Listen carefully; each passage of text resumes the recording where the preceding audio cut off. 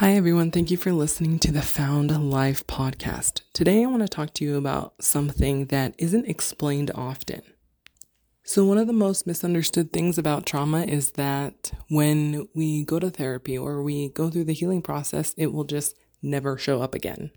However, one of the most important things is to remember that when we get to a point in our life where we are stifling trauma or holding our emotions back or trying to avoid feeling our feelings in any way, our bodies will resist that.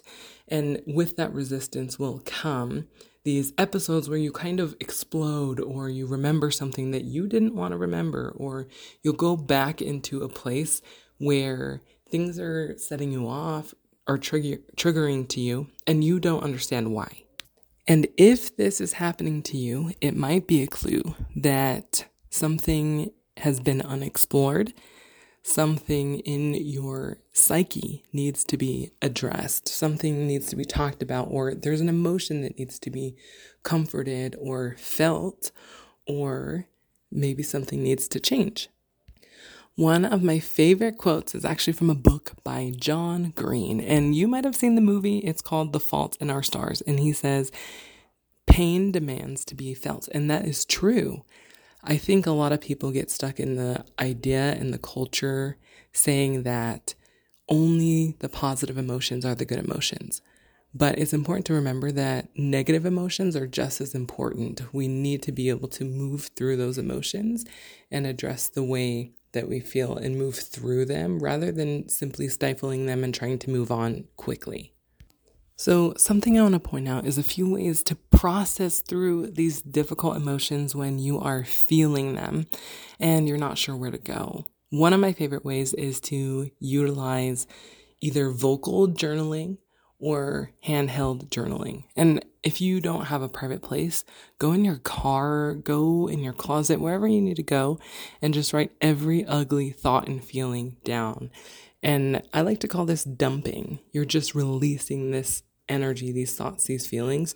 This is a totally natural way to just let things go and try to move on in your own way, especially if you don't have access to therapy, or maybe you can't get in to see your therapist for another 3 weeks, right? These are things you can do on your own. And if you resist journaling, something I want to ask yourself is, what do you believe you have to lose by participating? I think a lot of us feel that way. For me, my hang up about journaling is often just, I don't want to see the words on the paper. Like, I don't want to look at it and I don't want anyone to find it. So, I'll rip all the pages out of a journal before anyone can see it, because that would be my hang up, but it can actually be helpful. Or vocal journaling, and then I'll listen to it back and then delete the file. It's just a way for me to express, and it works for a lot of people. Some people it doesn't work for.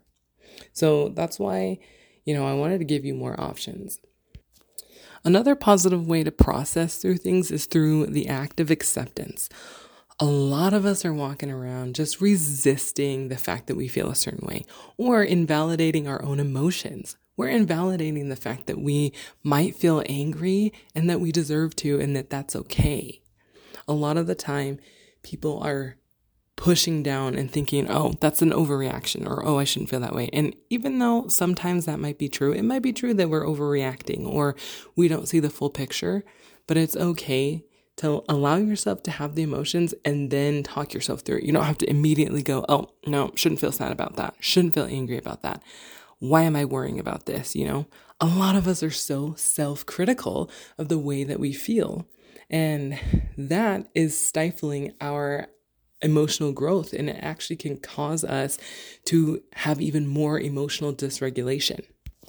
So the other way to process is quite literally through just allowing those emotions to be there, allowing yourself to feel them, and sitting with the discomfort. And when I do this, I like to have clients or myself make it so comfortable. So get on your favorite chair or your favorite couch cushion or your favorite blanket and cozy yourself up and just hate the feelings. Let them out.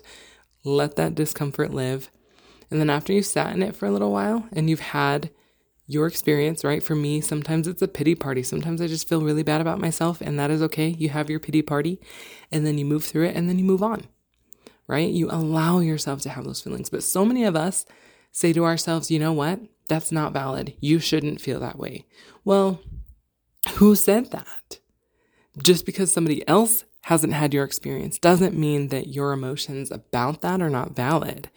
You can be angry, you can be fearful, you can be sad, you can be disappointed. Our responses to things don't have to be any sort of way. And I think a lot of us believe that not feeling a negative emotion about something is perfection. And that's just simply not true. Perfection is feeling exactly the way that you do feel.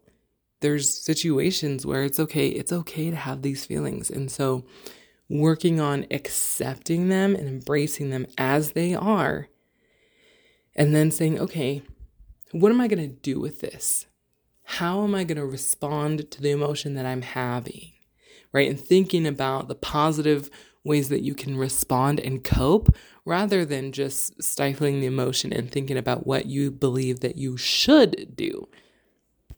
This is something I used to do all the time. I used to think that if I was angry at my abuser, then I would not be practicing forgiveness, and that would make me a bad person. But in reality, actually, the anger could coexist with what my version of forgiveness was, right? I'm still angry that happened.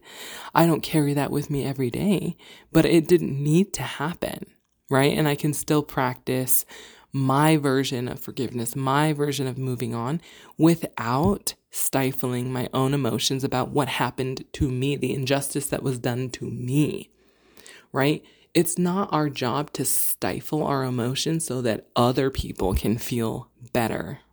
That doesn't make any sense. So just remember that your emotions matter too, and we're always constantly worrying about how other people feel, about what other people want, about other people, how they are going to respond to us, rather than thinking about how we should respond to them when they have their emotions. Because just as they have the right to have their emotions, I also do too. And their emotions are not my problem to address. Their emotions are their problem to address. Mine are mine to address. And sometimes my behavior does affect them, and I can issue an apology where that's needed. But it's also important to remember we have our own autonomy. So those are the options. You can sit with it, you can journal, or you can allow yourself to feel these emotions. And then if these methods still aren't working, maybe you need to talk to somebody, and that can be a therapist, that can be a friend. And when you're talking to a friend, they might not be trained, so maybe it's just a venting session. But either way, you are still allowing yourself to process through things and move on quickly. So that's it for today. That's our quick chat. Thank you so much for listening. Have an amazing day, and remember, you got this, healer.